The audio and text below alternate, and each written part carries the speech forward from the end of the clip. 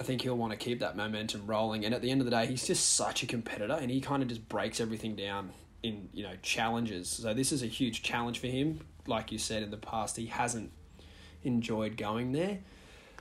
But then again, it could have been someone else in his camp that didn't enjoy going there. Gabby might love the place. We don't actually know.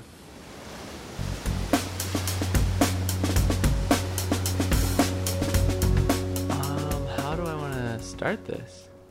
How do you start a good podcast? I guess you just go straight into it. Stace, how the hell are you?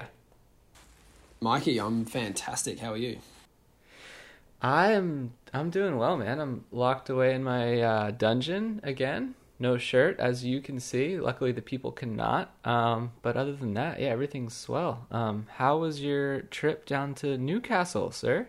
I'm sorry, Narrabeen. Wow, I'm already 2 events behind. Lucky this is a podcast and not a TV show, because you're full Blair Witch Project right now, Dark Dungeon. Don't worry, I called Narrabeen New South Wales on the broadcast. So yeah, my trip to Narrabeen was good, and more specifically, North Narrabeen. It was great. This event went off seemingly without a hitch. It seemed like it just ran straight through. I don't even know if we had a lay day, really. What did you think of the event? What was your one big takeaway, if you had one? One big takeaway through both of these events is don't try too hard to forecast anything, and how good it was to run an event in 4 days. We had one lay day at the start, which didn't even really feel like a problem at all, and then 4 days back to back. I've never been a part of an event that has done that, and I can't think of the last time that did. A lot of people think that Snapper did that 1 year, but I'm convinced it ran 4 days. We had a day off and then ran a day. So I can't think of an event that went 4 days, like dawn till dusk every day, which is, I think, so good for keeping the momentum and keeping people, even the athletes, engaged in it and really, going back to back every day. Yeah, and it gives them a little break as well before the next event, which starts in about 2 weeks' time out in Margaret River. What do you think? What have you heard that surfers are going to be doing in that downtime? Are they heading out west right away to get acquainted with those kind of waves, or are they taking it easy? Everyone's taking it easy. The charter flight leaves on the 27th, and that's non-negotiable. Everyone's on that flight, and that can't be brought forward.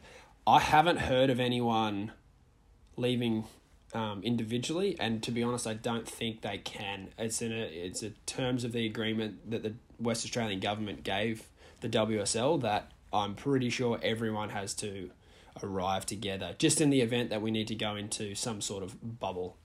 No one's just going to Chris Ward it and drive across the Nullarbor, you don't think?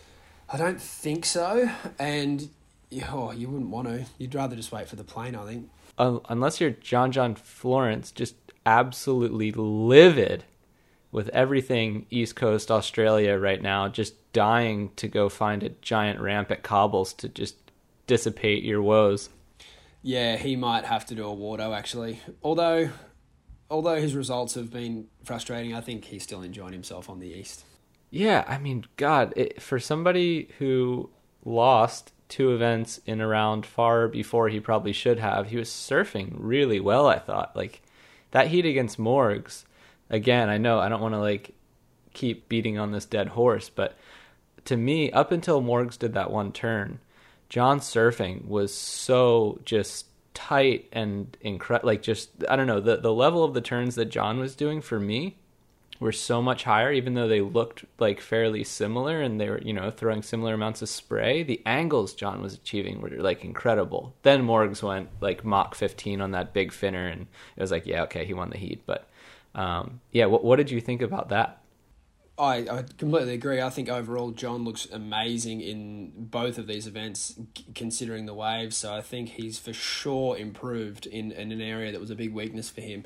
He just came up against the tour de force Morgan Sibilic, and then Morgan did one of the best backside Rios I've ever seen. So he for sure got outsurfed, but at his own level he was looking extremely gnarly. And I guess that was the one thing he second-guessed, he looked at that wave, kind of thought, oh, maybe not, and then Morgan, just happy-go-lucky, did what we all saw. And so tell me, you were obviously on the ground for all 4 days. You get to speak with pretty much every winner and loser that you came across. What were a few of your favorite chats that you had last week? Oh, well, a few of the funny ones I thought was I had to interview Malia, which is kind of strange. Officially getting us underway here in Narrabeen, Malia Manuel. How hard is it to start as heat number one? Very difficult. I think this is harder to talk to you. And then Freestone as well, which is kind of funny again. You'll have another heat today. How's the energy levels? Yeah, perfect. Yeah, everything's good. I'm just excited to be talking to you. Like, this is pretty crazy. This is like a pinch yourself moment that one of your best friends talking to you after a heat. Crazy. And then Gabriel just keeps surprising me. He's so just a different human being this year. Another good claim. You think Jimmy Butler's watching? Oh, I hope so, yeah. You see that one? Was that from deep Step or back. you in the paint? Fade away. That was in the middle court, yeah. Just like a step back, and I threw it. And he's super chatty. Both events kind of got word that he might not want to post an interview at his semi-final to just prepare for the final. Both times I kind of just thought, I'm just going to stand next to the glass, and if he wants to chat, he can chat. And if he doesn't, I understand, you want to win the event, so you want to do everything you can. And doing a posted interview generally doesn't help you win a CT. But both times he was just, yeah, okay, like no drama. And it's really... I guess cool to see. It just looks like he's having a good time, which is different to the past. Yeah, okay, so let's break this down, because this is something that Binzi in his comp raps on stabmag.com kind of like, I won't even say he hinted at, like I think he said it pretty outright, but he maybe didn't dig as deep as you could have, because realistically we're all just kind of speculating about this, I guess, but there have been two major changes in Gabriel Medina's life, maybe three considering how you count them, and they all kind of stem from the same main point, I guess you could say, and it's basically that he's swapped out one sidekick for, it seems like, another. Obviously he's been working with Charlie for the past 13 years, as a coach, as a stepfather. He's been at every event, all the ones that he wasn't banned from. And now it seems that, Gabriel's got a new wife, depending on who you listen to, that might have caused some ruffles within the whole family unit or whatever. But the end result, regardless, is that Charlie didn't come to Australia. He's no longer Gabriel's coach. Now Gabriel's working with Andy King. Coming into this year, Gabriel had one final in 21 events in Australia. Now he's made two finals in a row. So a lot of things have changed within Gabriel's circle, and we see the difference in his results. We see the difference in his demeanor. What are you taking from all of this?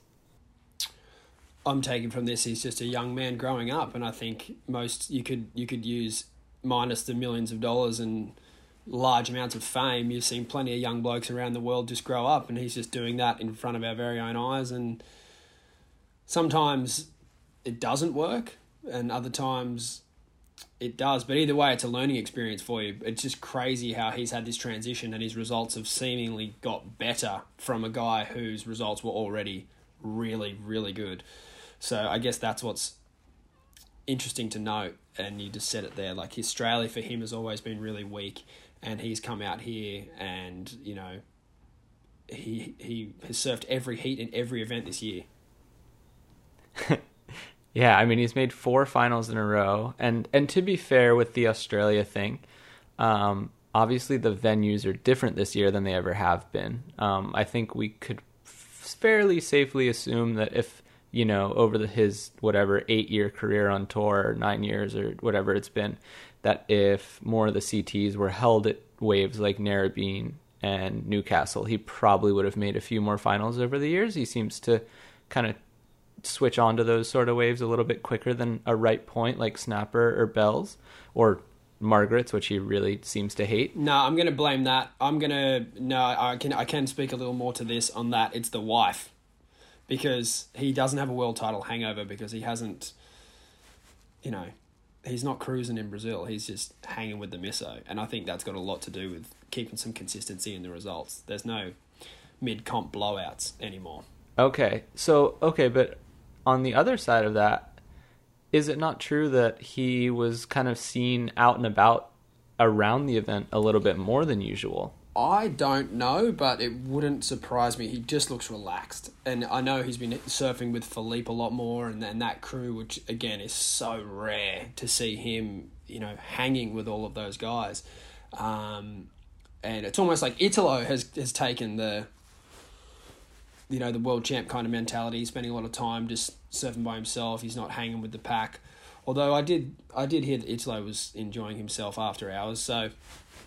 Yeah, I don't know. It's a hard one, but I definitely know. I think Gabby's weakness in Australia in the past, I think, has got more to do with where he finishes at the end of the year rather than Australia itself.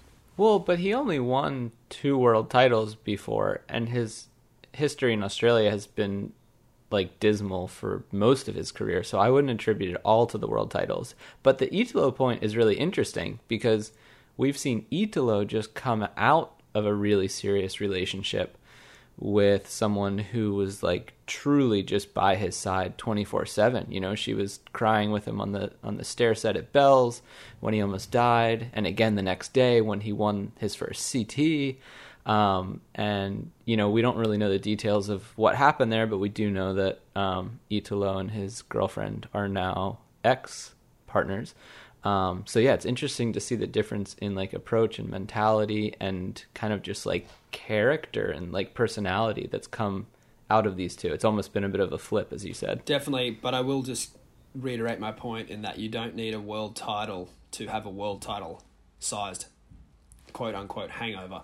So yeah, I'm just getting back to it. Gabby's had his chances in Australia in the past and hasn't capitalised. There's just been comps at D-Bar and shitty bells and other ways where he should have just won.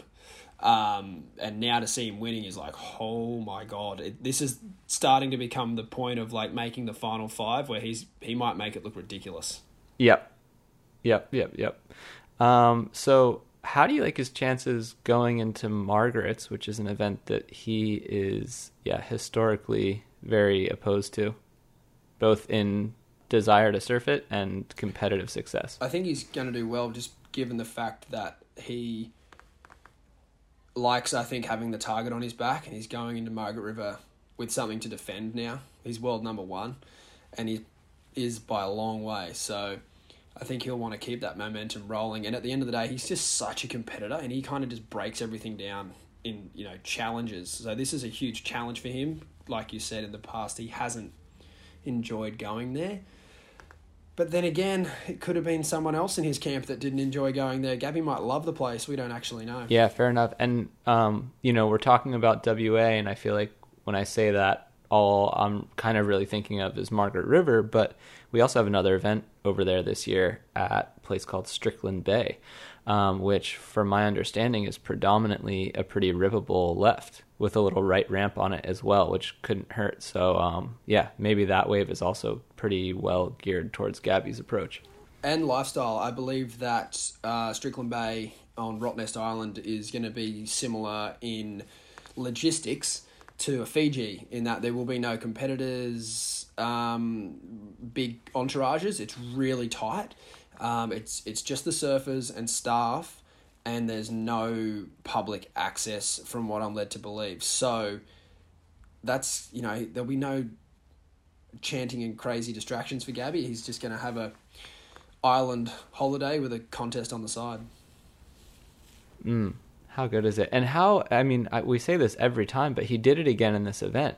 Every single heat, he did exactly what he needed to do until the final, when he just absolutely blew Connor out of the water. But that semi against Morgan, I was like, oh man, Morgan pulled into that ridiculous barrel where he stood up inside of the barrel.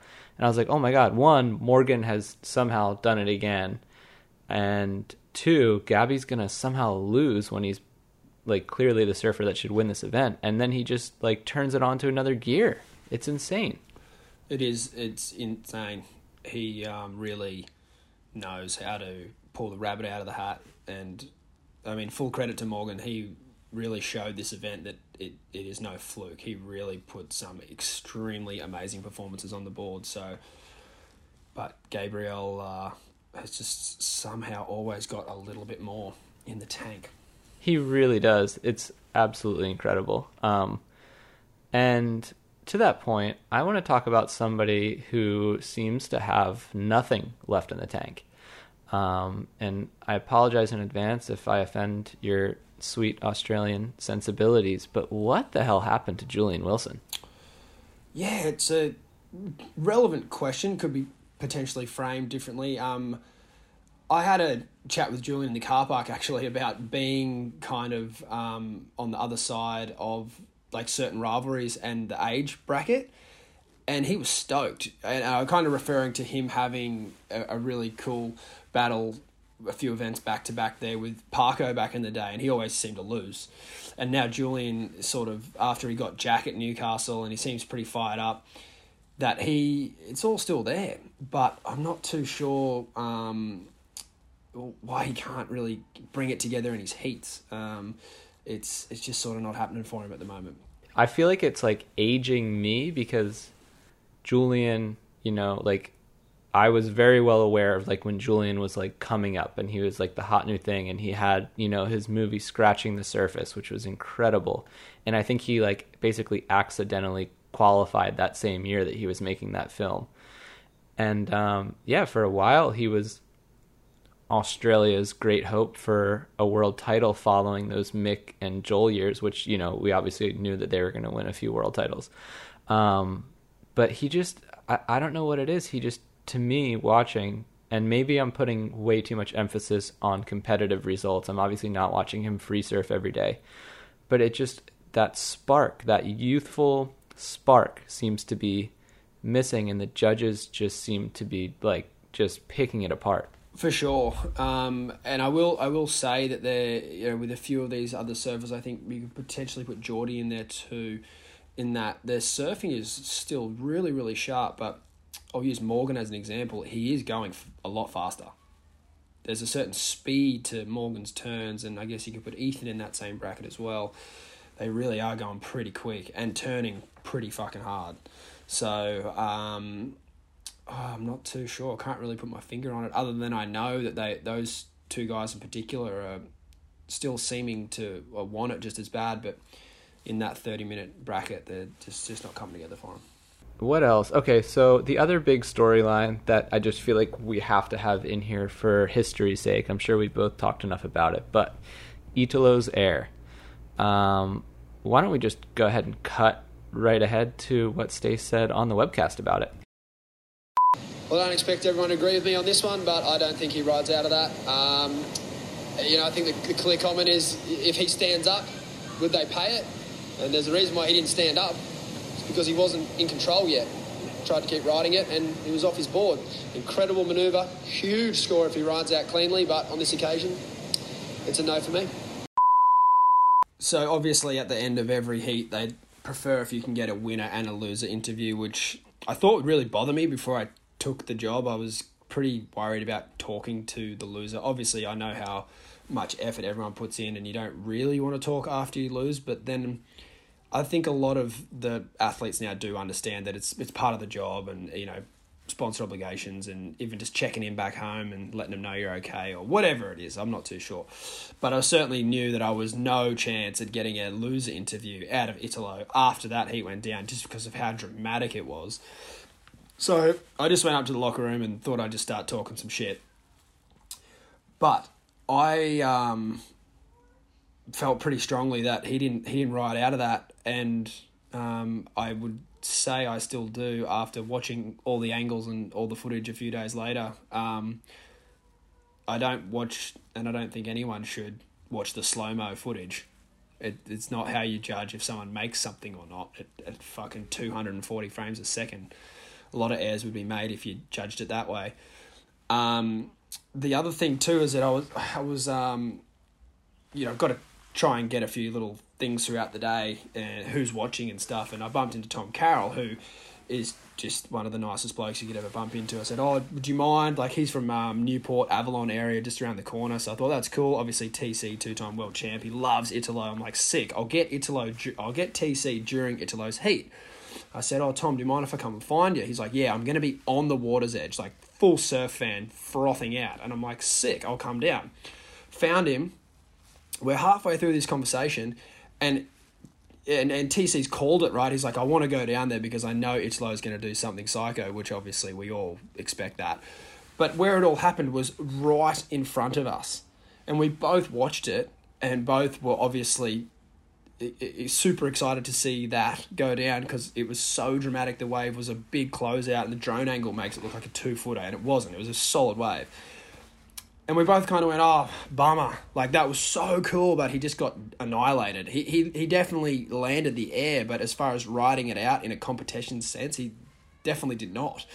So then talking about it later, I sort of just said that, I guess, and I still would say it again. I don't think he made it. And I agree. I wrote a story about it, just a little brief thing on Stab, basically saying that, you know, there are kind of two sets of rules when it comes to this, and they're very clearly defined. There's the competition rules, which the WSL states blatantly, explicitly, that you need to be able to ride out with control in front of the whitewater. Italo did not do that. There are also, though, free surfing rules. Free surfing rules are dictated more by emotion, and, like, you know, does it seem like he pretty much landed that? And for sure, free surfing, you put that into an edit, and nobody's like calling foul, saying you didn't land or anything like that. Like, I think back to that original spindle flip that Matt Miola did, and it was the exact same thing as Italo. He stomped it perfectly in the flats, just lost all his speed in doing so, and the whitewater caught up to him and rolled over him.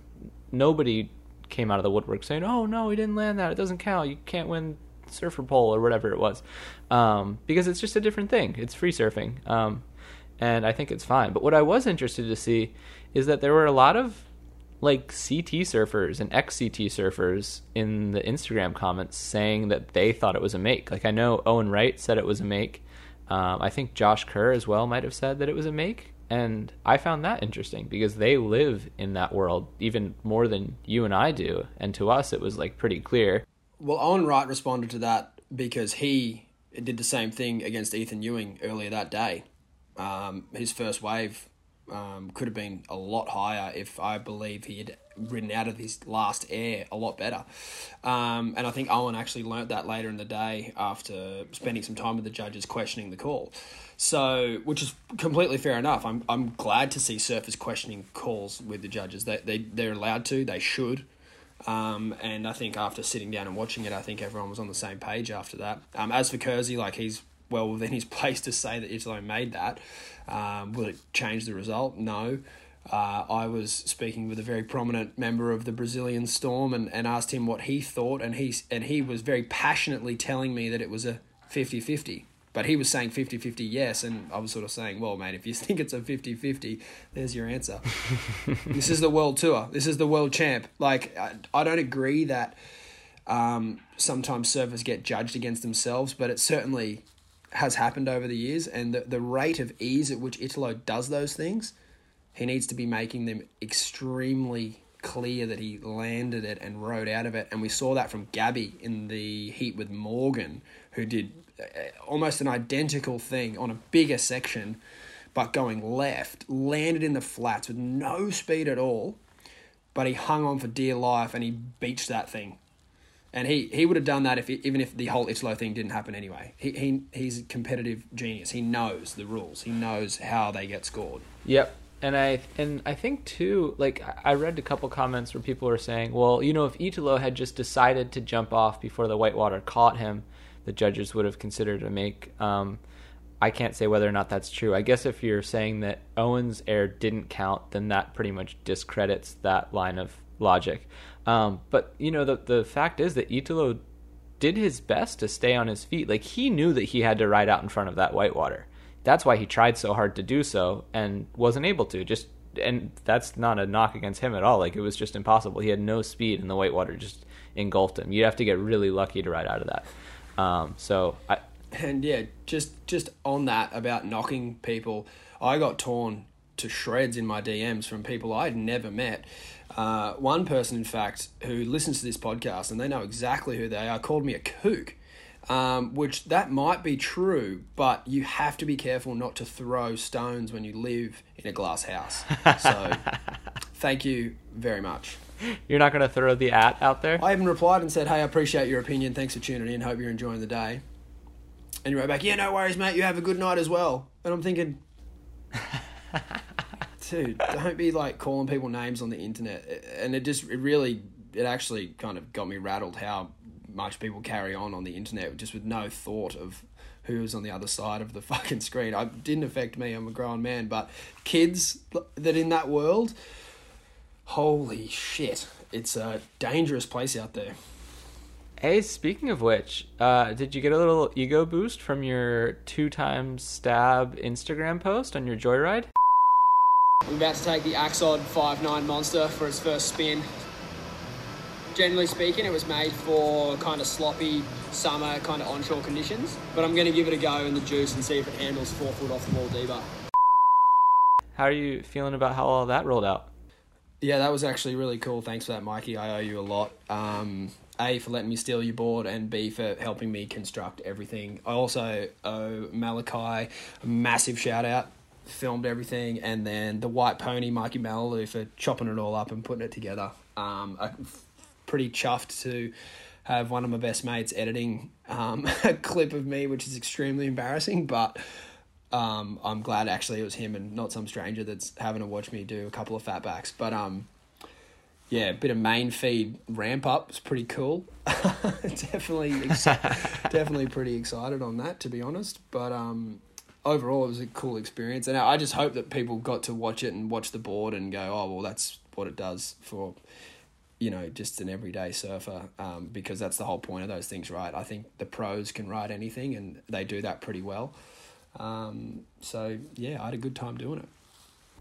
And the biggest takeaway for me in that whole thing was the difference in your surfing when you switched fins. Changing over from the Jack Freestone futures to the John Pizel futures, I think made a huge difference in this board. It was super responsive, and I could change direction, a lot easier and without really having to think about it, which I think is like the attribute you look for on a surfboard. You kind of just want to get up and surf without having to worry about anything. To be fair, I thought the board was going pretty well up until that point. Probably would have given it like a 6.5 out of 10. And then I changed the fins and it went up to like an 8.59. I couldn't believe how much better it went with, and I mentioned it sort of when I wrote about it, which is something I'd never really done before, but kind of small wave board, good wave fins, rather than going small wave board, small wave fins. Sort of, I feel like they balance each other out.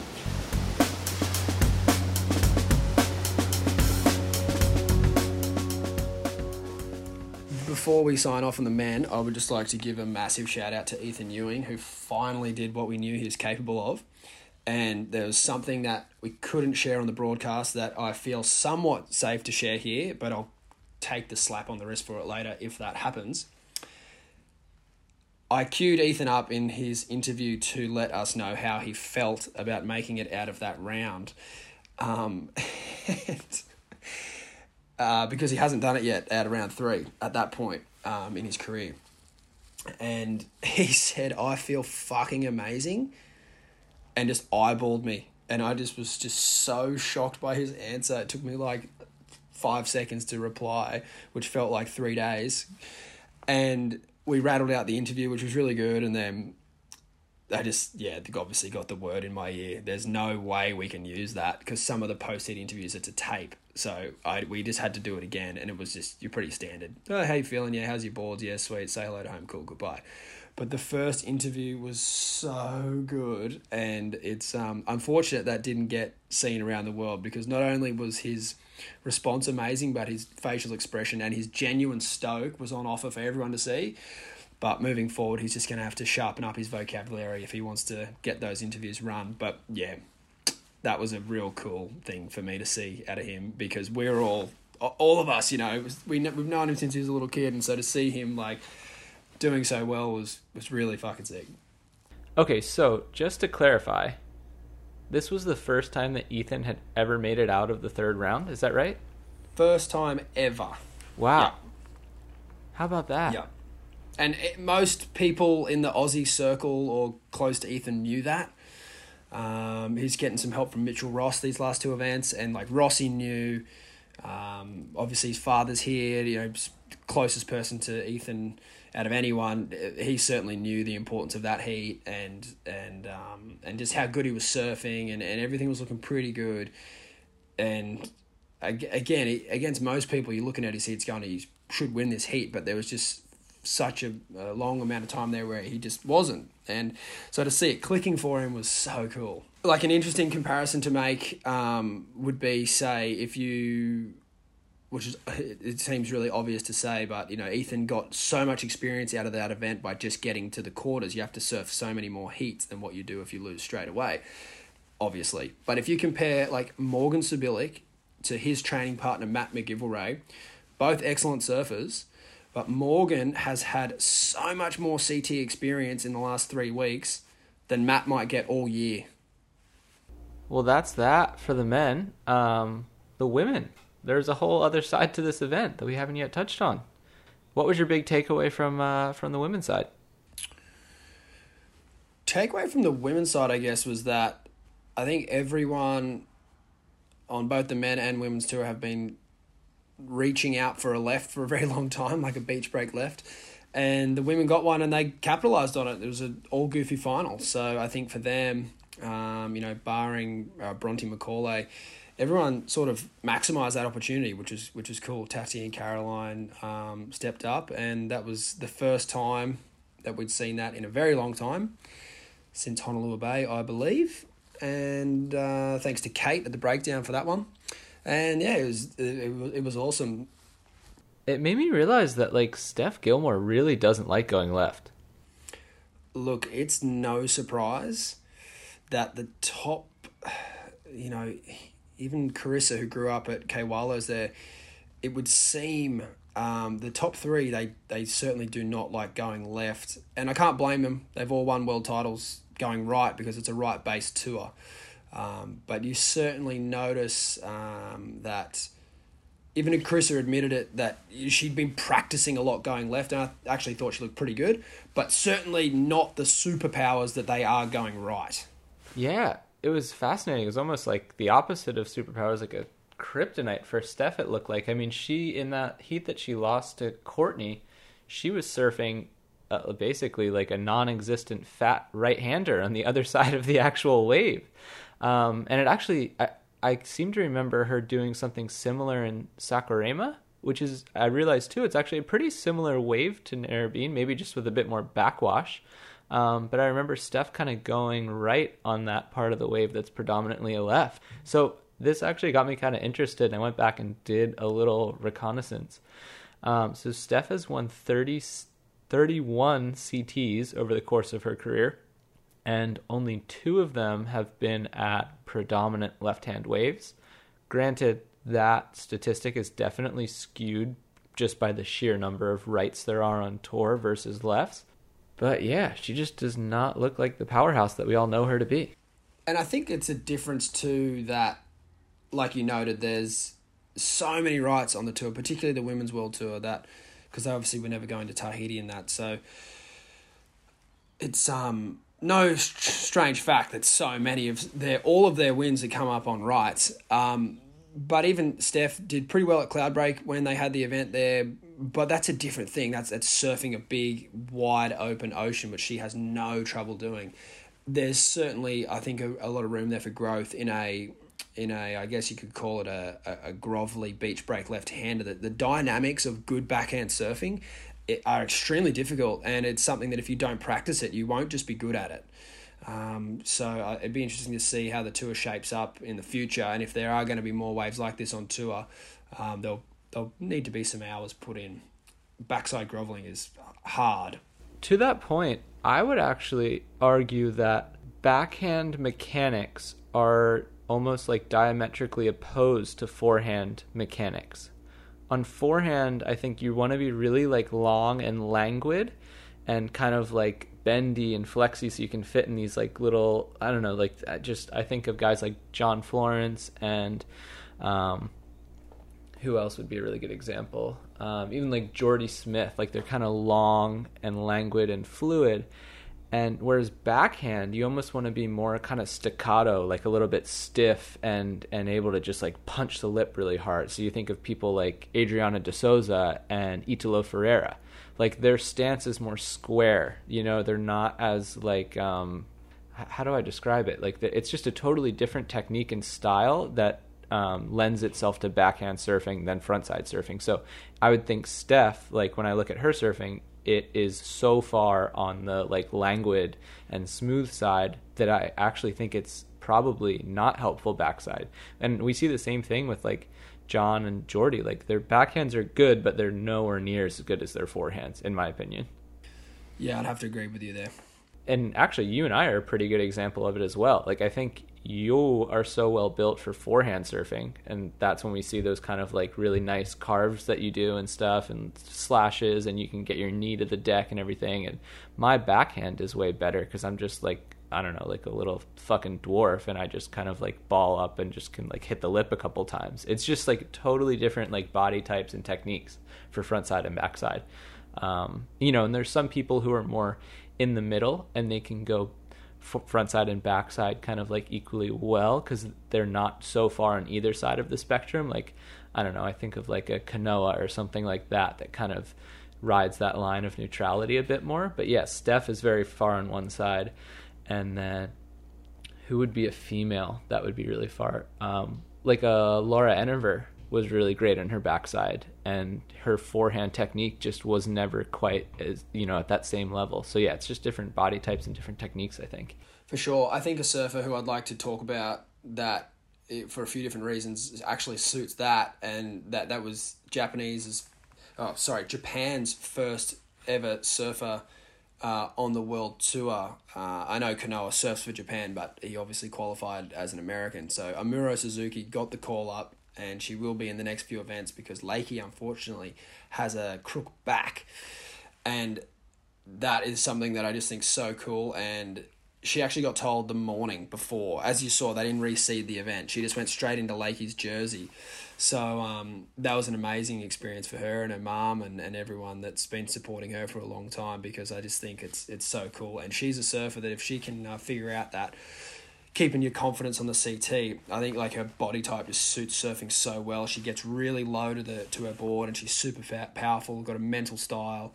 And I think she could, you know, I don't know how she goes in going to go on Margaret River with the wildness. I've seen some footage of her out Sunset, and she's only surfed out there once before, and she was like pulling in and getting barreled and stuff. So I know that she's not sort of scared of a bigger wave, but the open ocean is obviously a different kettle of fish altogether. But to see her get the call up was so awesome. Yep, absolutely. And yeah, I'm sorry that your pick for this event pulled out with an injury. That is very unfortunate for your season-long statistics. That's absolutely right. I was gutted, and I didn't really know how to change my pick either, because obviously we're not really running a super tight ship over here. I was like, what do I do? Do I text in and say, oh, well, do I get another go, or do I just have to cop the DNS on the chin? Did not start. And remind me again who your pick was. Did you go all the way to a win? Yeah, I was wondering if you were gonna congratulate me. I'm not gonna congratulate you. I'm not that nice. But yeah, you did all right. And that was a pretty like wild card pick, I think, as well. Like, especially, you know, she's another one of those surfers who is built for backhand surfing. But she's done clearly a ton of work in the off season, improving on her forehand, and we really got to see that this week, and it was really cool to see. Like, her technique is just so much better. She's really strong. She's really polished, and yeah, she pretty much just smashed her way to the top. And yeah, like I said earlier, there's definitely a lot of surfers on tour. A lot of them want more lefts and no more than the goofy footers. So it was cool to see Caroline, you know, get what she was chasing and then go all the way to a win. You know, frontside, her flow looked amazing, and she had a couple of standout rides in that event, and deserved champion. Yeah, and we got to see Tati in the final as well, so she kind of backed up her claims in the last event that she was surfing really well, which was cool to see. Yeah, it's always interesting when that happens, isn't it? And yeah, she was surfing really well. To be honest, I felt like she was on borrowed time. If I'm straight up, I didn't think she beat Laura Enever in that round 2 heat. So, sometimes you need that though in an event. You need a bit of luck to go your way or an interpretation of some scores to land in your favour. And she certainly maximised that. I thought she turned a certain round 2 knockout into a final, which is you'd be pretty stoked if you surfed every heat in the comp after a close battle in round 2. And that's just the way it goes. Yeah, I mean, we all know that in a professional surfing career, you're going to have some heats that you probably should have won that you'll lose, and some heats that you should have lost that you'll win. And I don't think you should dwell on them in either case. I think you should just move forward, and that's exactly what she did. Because, she could have easily been like, oh, man, like, I feel bad, or I don't think I should have won that, blah, blah, blah. And it could easily kind of just spiral in your head and just lead to a bunch of negativity. But she clearly has a winning mindset. Definitely. No, she was looking really good and nursing a little bit of a knee tweak. So it's always nice to see maybe getting injured is the key. Morgan, Tati, both ripping, both getting results. Buckled. Yep. Buckled. And on sharp eyes. So there might be something going on there. But, coming out of this event, we still have Carissa way out in the lead for the women. She made it to the semis in this event.